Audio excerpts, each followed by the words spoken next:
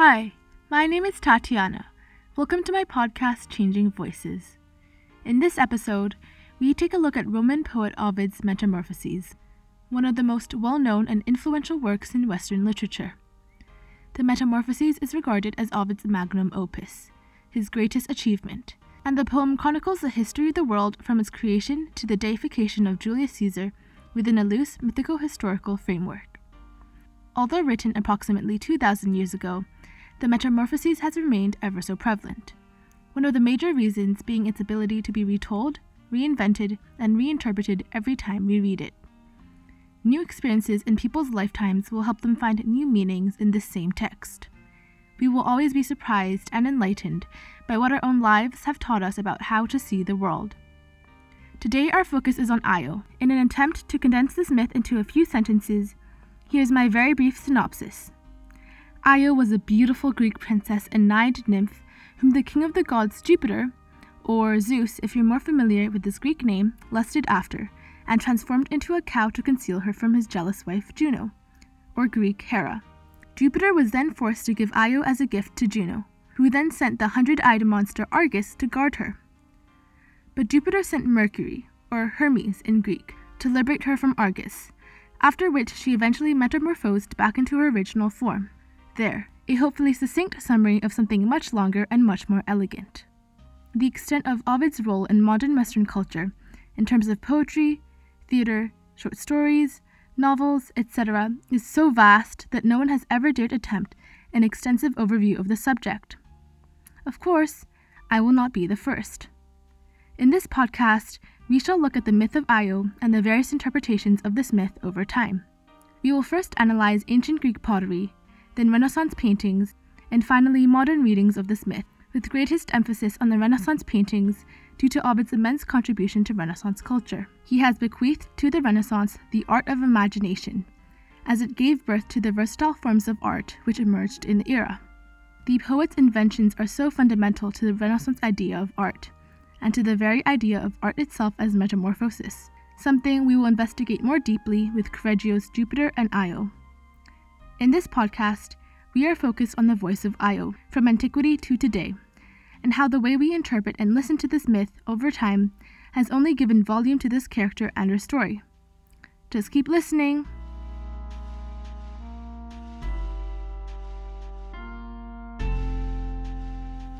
We begin with the ancient Greek vase paintings. There is one of Hermes and Argus Panoptes, the all-eyed Argus, now displayed in Vienna. The painting shows the god Hermes standing on the left, grasping the beard of the kneeling, eye-covered Argus on the right, as Hermes prepares to slay the creature with his sword. And by eye-covered, I mean eye-covered, for Argus seems like his entire body is tattooed with eyes.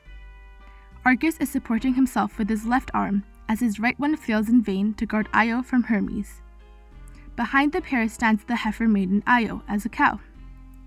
We also see Zeus, on the far right, witnessing the whole scene. There is another vase painting depicting the same moment, right before Hermes slits Argus's throat. The same positions and power dynamics are portrayed. We see Hermes drawing his sword as Argus, again seemingly tattooed with eyes, attempts to defend himself to no avail. On the right, there is Io as a heifer again. Our last painting once again depicts Hermes and Argus. Argus Panoptes, again a man covered in eyes, is wearing an animal skin cape, cap and sheathed sword, and brandishing a club. On his right, the god Hermes draws his sword to attack. Zeus and Hera observe the scene on the left. The scene takes place before the temple of Hera, represented here by pillars and an altar on the far right. Although unique in their own ways, these vase paintings all share a few commonalities worth noting. The subject of their paintings is consistently the pair of Argus and Hermes, and our eye is always drawn to the action, and to Argus's eyes. The two men are placed in the center every time. Io, on the other hand, always portrayed as a cow, is in the background. As spectators, we are more concerned with what is going on in the foreground, i.e., Hermes and Argus, than with Io and her unwanted transformation into a cow. She is arguably reduced to her appearance and objectified in cow form. However, they were created in a political climate of ancient Greece wherein women were hypersexualized, And it was that same political climate that pervaded 8 AD ancient Rome when Ovid had written the Metamorphoses. When she is given attention by Ovid, Io is portrayed as nothing more than a powerless kind of damsel in distress, generating pathos and pity in the reader. Ovid describes Io's experience under Argus's control like so.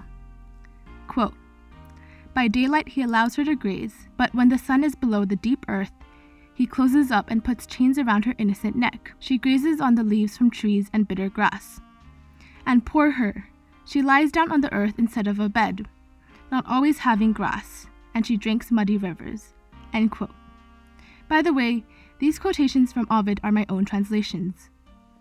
Most of the time, Io entirely lacks narrative agency, being stripped of her bodily, vocal, or expressive and narrative control. Her assault by Jupiter triggers her metamorphosis, and her attempt to write her name in the dirt with her hoof and thus reclaim her identity provokes her father's soliloquy, in which he laments his lost daughter. Quote, "Oh, poor me," her father Inachus exclaims, hanging on her horns and the snow-white neck of the crying heifer. He repeats, "Oh, poor me, and are you, daughter of mine, sought throughout all the lands? You, not found, were a lighter cause of grief than you found. You are silent, nor do you answer my words. You only take sighs deep in your chest, and you do the only thing you can do. You moo to my words. But I was ignorantly arranging a marriage bed and torches for you, and my foremost hope was for progeny, my second for grandchildren. But now your husband has to come from the herd, and now your son has to come from the herd. Nor is it permitted for me to finish such great pains and sorrows with death. But it hurts to be a god, and the closed door of death extends our laments in eternal age." End quote. Io's father seems self-serving and self-involved, more concerned with his daughter's marriage and offspring than with his daughter's actual transformation into a cow. Modern scholars would consider him to be selfish, and I have to agree. His daughter has not only been raped, but metamorphosed into a heifer. But right now, the fact that he will have calves as children instead of humans is more important. But we must understand the time in which these words were written and spoken. Inachus is not at fault. His lament only adheres to Roman tradition, where the voice of lament is transferred over to Io's male relative. If we look for Io's voice, it only has a shadowy presence. She tries to mourn and even seems to mourn, but her ability to do so is limited to mooing.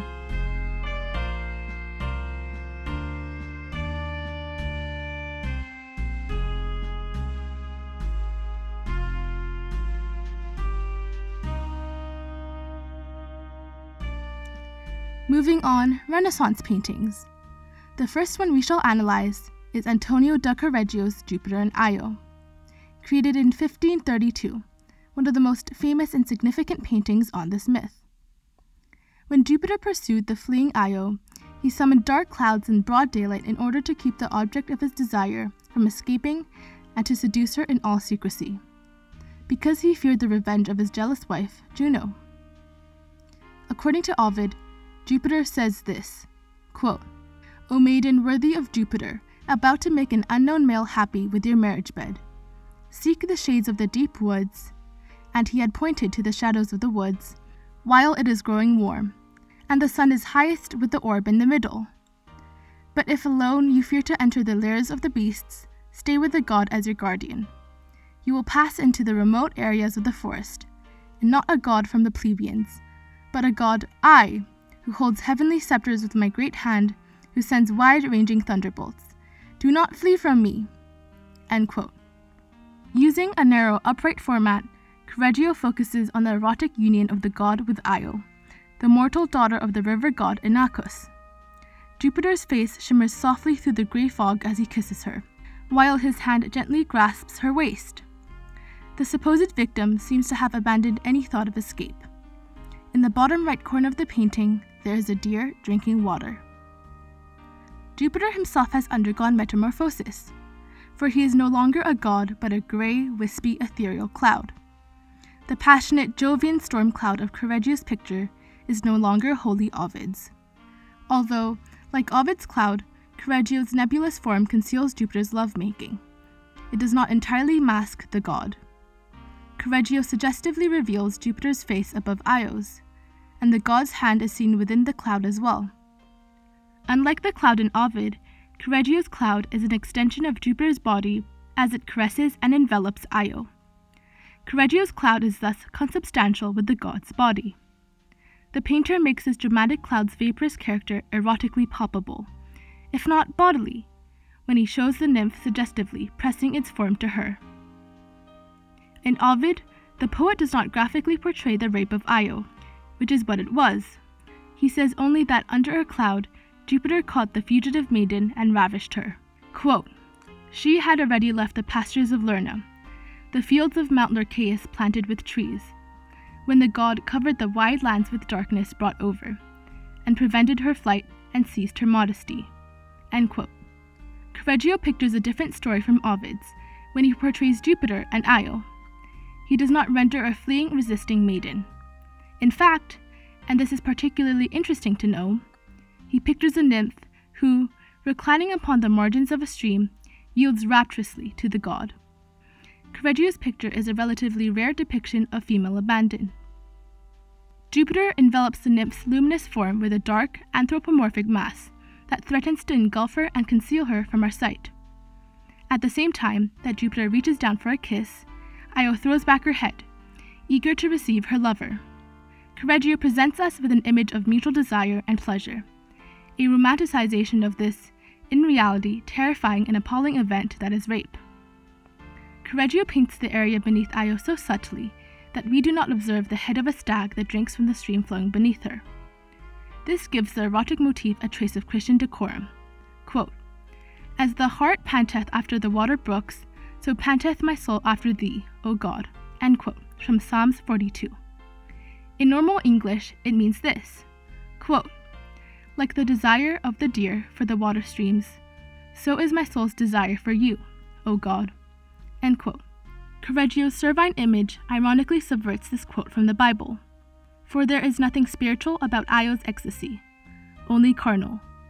This painting was created along with the paintings The Abduction of Ganymede, Leda and the Swan and Danae, all myths of rape from the Metamorphoses, on a commission from Duke Federico Gonzaga of Mantua, who most likely gave the two paintings that are now in Vienna to Emperor Charles V as a gift.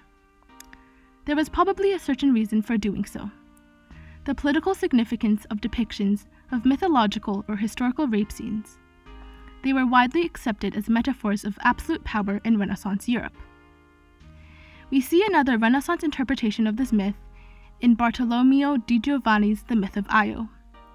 This painting, when read from left to right, illustrates multiple episodes in the second half of the story, in which Io is transformed back into a human. The narrative begins in the upper left. Jupiter emerges from a single cloud and orders Hermes to rescue Io from Argus.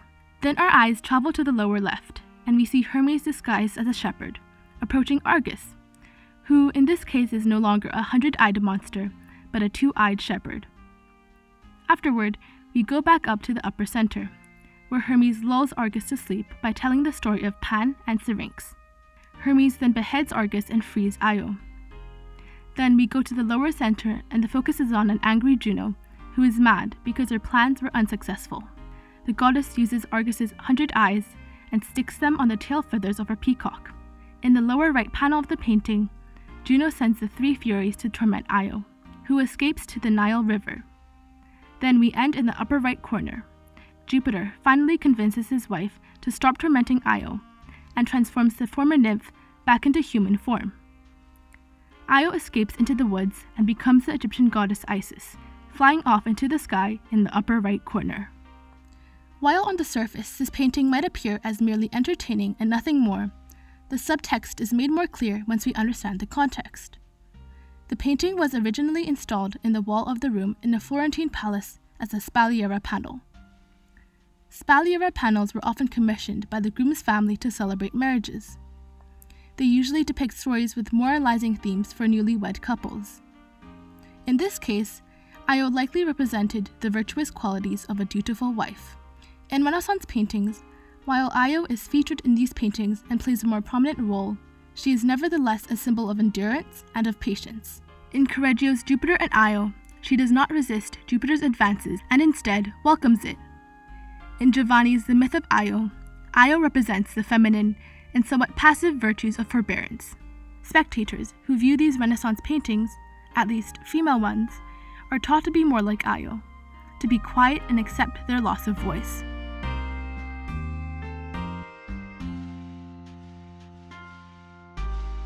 Io is read differently in a modern context as well. As we read it now, themes of gender and sexuality also emerge from this myth.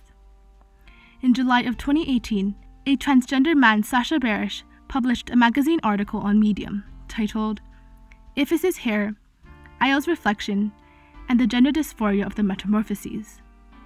He draws connections between this contemporary concept of gender dysphoria with an ancient text, and analyzes Io as well as other myths in the Metamorphoses, looking beyond modern cultural norms. As a transgender man, Baresh has experienced immense alienation. Gender dysphoria refers to the distressing feeling that some aspect of gender, usually one's bodily characteristics, are wrong. This kind of dysphoria and discomfort is also present in Io. She does not feel like she belongs in her body. It is this distress and claustrophobia Io drowns herself in. Ovid says, quote, "She, as a suppliant, wanted to extend her arms to Argus. She did not have the arms to extend to Argus. When her mouth tried to complain, she let out a moo, and she was afraid of the sounds and terrified of her own voice." End quote. The fear and estrangement from the body embedded in Io's tone is heart-wrenching, and so eerily familiar to Sacha Baresh and others in the transgender community.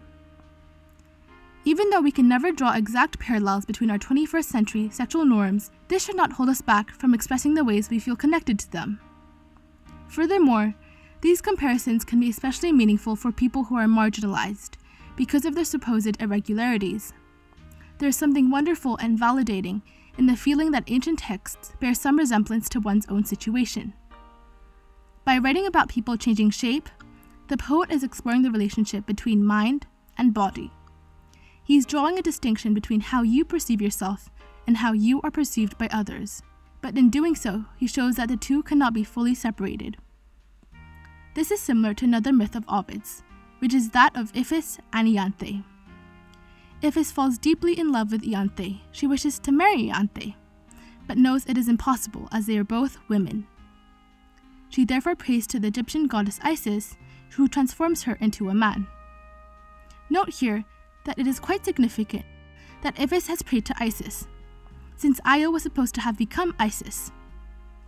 What we can see here is that Isis, or rather, Io, emerges as a deity who is responsive to universal human suffering, having undeservingly suffered so much herself, and particularly sympathetic to the plight of women. She symbolizes a universality of humanity, love, pain, but more importantly, she represents female empowerment against the established gender norms. So in a way, Ovid was thinking way beyond his time, subverting Roman traditions and exploring the extents to which we can create change. Anyways, going back, when Iphis is perceived as male, she takes on male characteristics, such as attraction to a female. When Io is transformed, both Jupiter and Juno know who she really is, but they must both find ways to treat her as human, while seeming to treat her as only a cow. The relationship between the psychological and the physical is something that has been explored since the beginning of time, and it is a powerful theme many can relate to today, transgender or not. We are all trying to distinguish between the body and the mind, living in cultures that assign worth to specific qualities of our bodies. The Metamorphoses deals with this very topic, and this is why we still care for an epic like this one. We also read about gender in Scottish author Ali Smith's novel Girl Meets Boy, a modern-day reinterpretation of Ovid's myth of Iphis. It concerns two sisters, Anthea and Imogen, living in Scotland. Imogen works in the marketing department of a large company producing bottled water. Anthea is on work experience in the same department, but then falls in love with Robin, a genderqueer environmental activist. In this modern-day reinterpretation, Ali Smith explores issues of homophobia. For instance, one of the characters, Imogen, is shocked by her sister's lesbianism. As she juggles causes, signs, anxieties, and conflicting emotions, Smith's work is fundamentally a parable about acceptance, dwelling on the fluid, shape-changing exuberance of sexuality. The author toys with modern society's internalized homophobia, as we see the character of Imogen go over every stereotype, bigoted comment, and misconception that we can imagine an ignorant saying when contemplating the concept that my sister might be a lesbian. As Emily Dempsey notes in a 2017 review of the book, quote, "In adding today's gendered and queer politics, Smith takes the power of ancient Greek romance and pertinently places it in the hands of today's lovers." End quote. Although old, it is evident that the Metamorphoses nevertheless has many lessons to teach us about love, gender, and sexuality. The myth of Io also makes an incredibly important statement about rape and sexual assault. Amid the growing Me Too movement, it is integral that we address another underlying message in Io.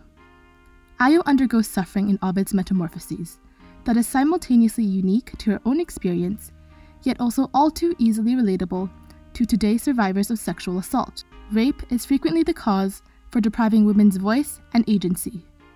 Argus holds tremendous power over Io, stripping her of bodily agency and family, as well as serving perpetually as a fearful reminder of Io's rape and the continually subjugated role she is forced to play in her own story.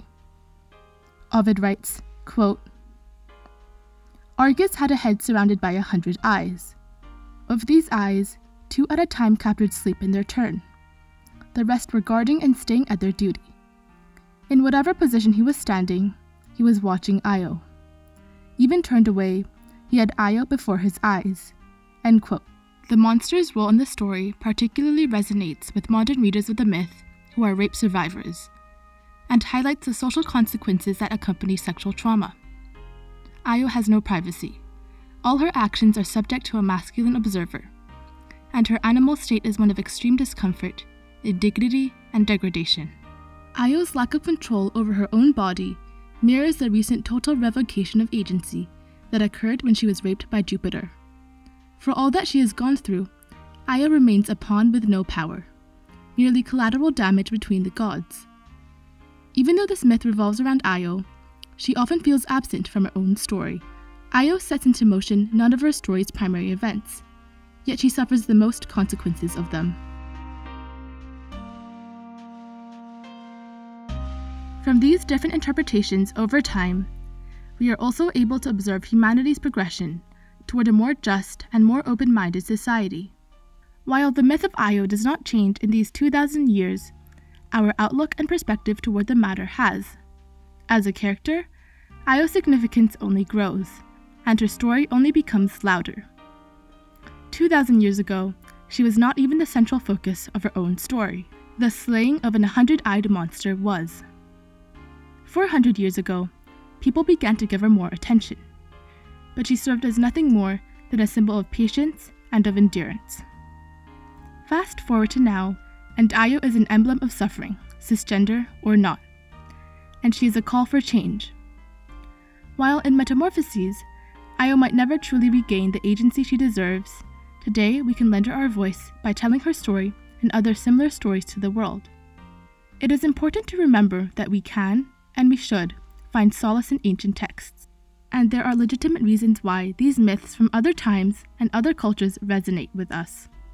Ovid's Metamorphoses contains narratives of marginalized people in antiquity, such as women and rape survivors, and acknowledges the pain such people endured and continue to endure today.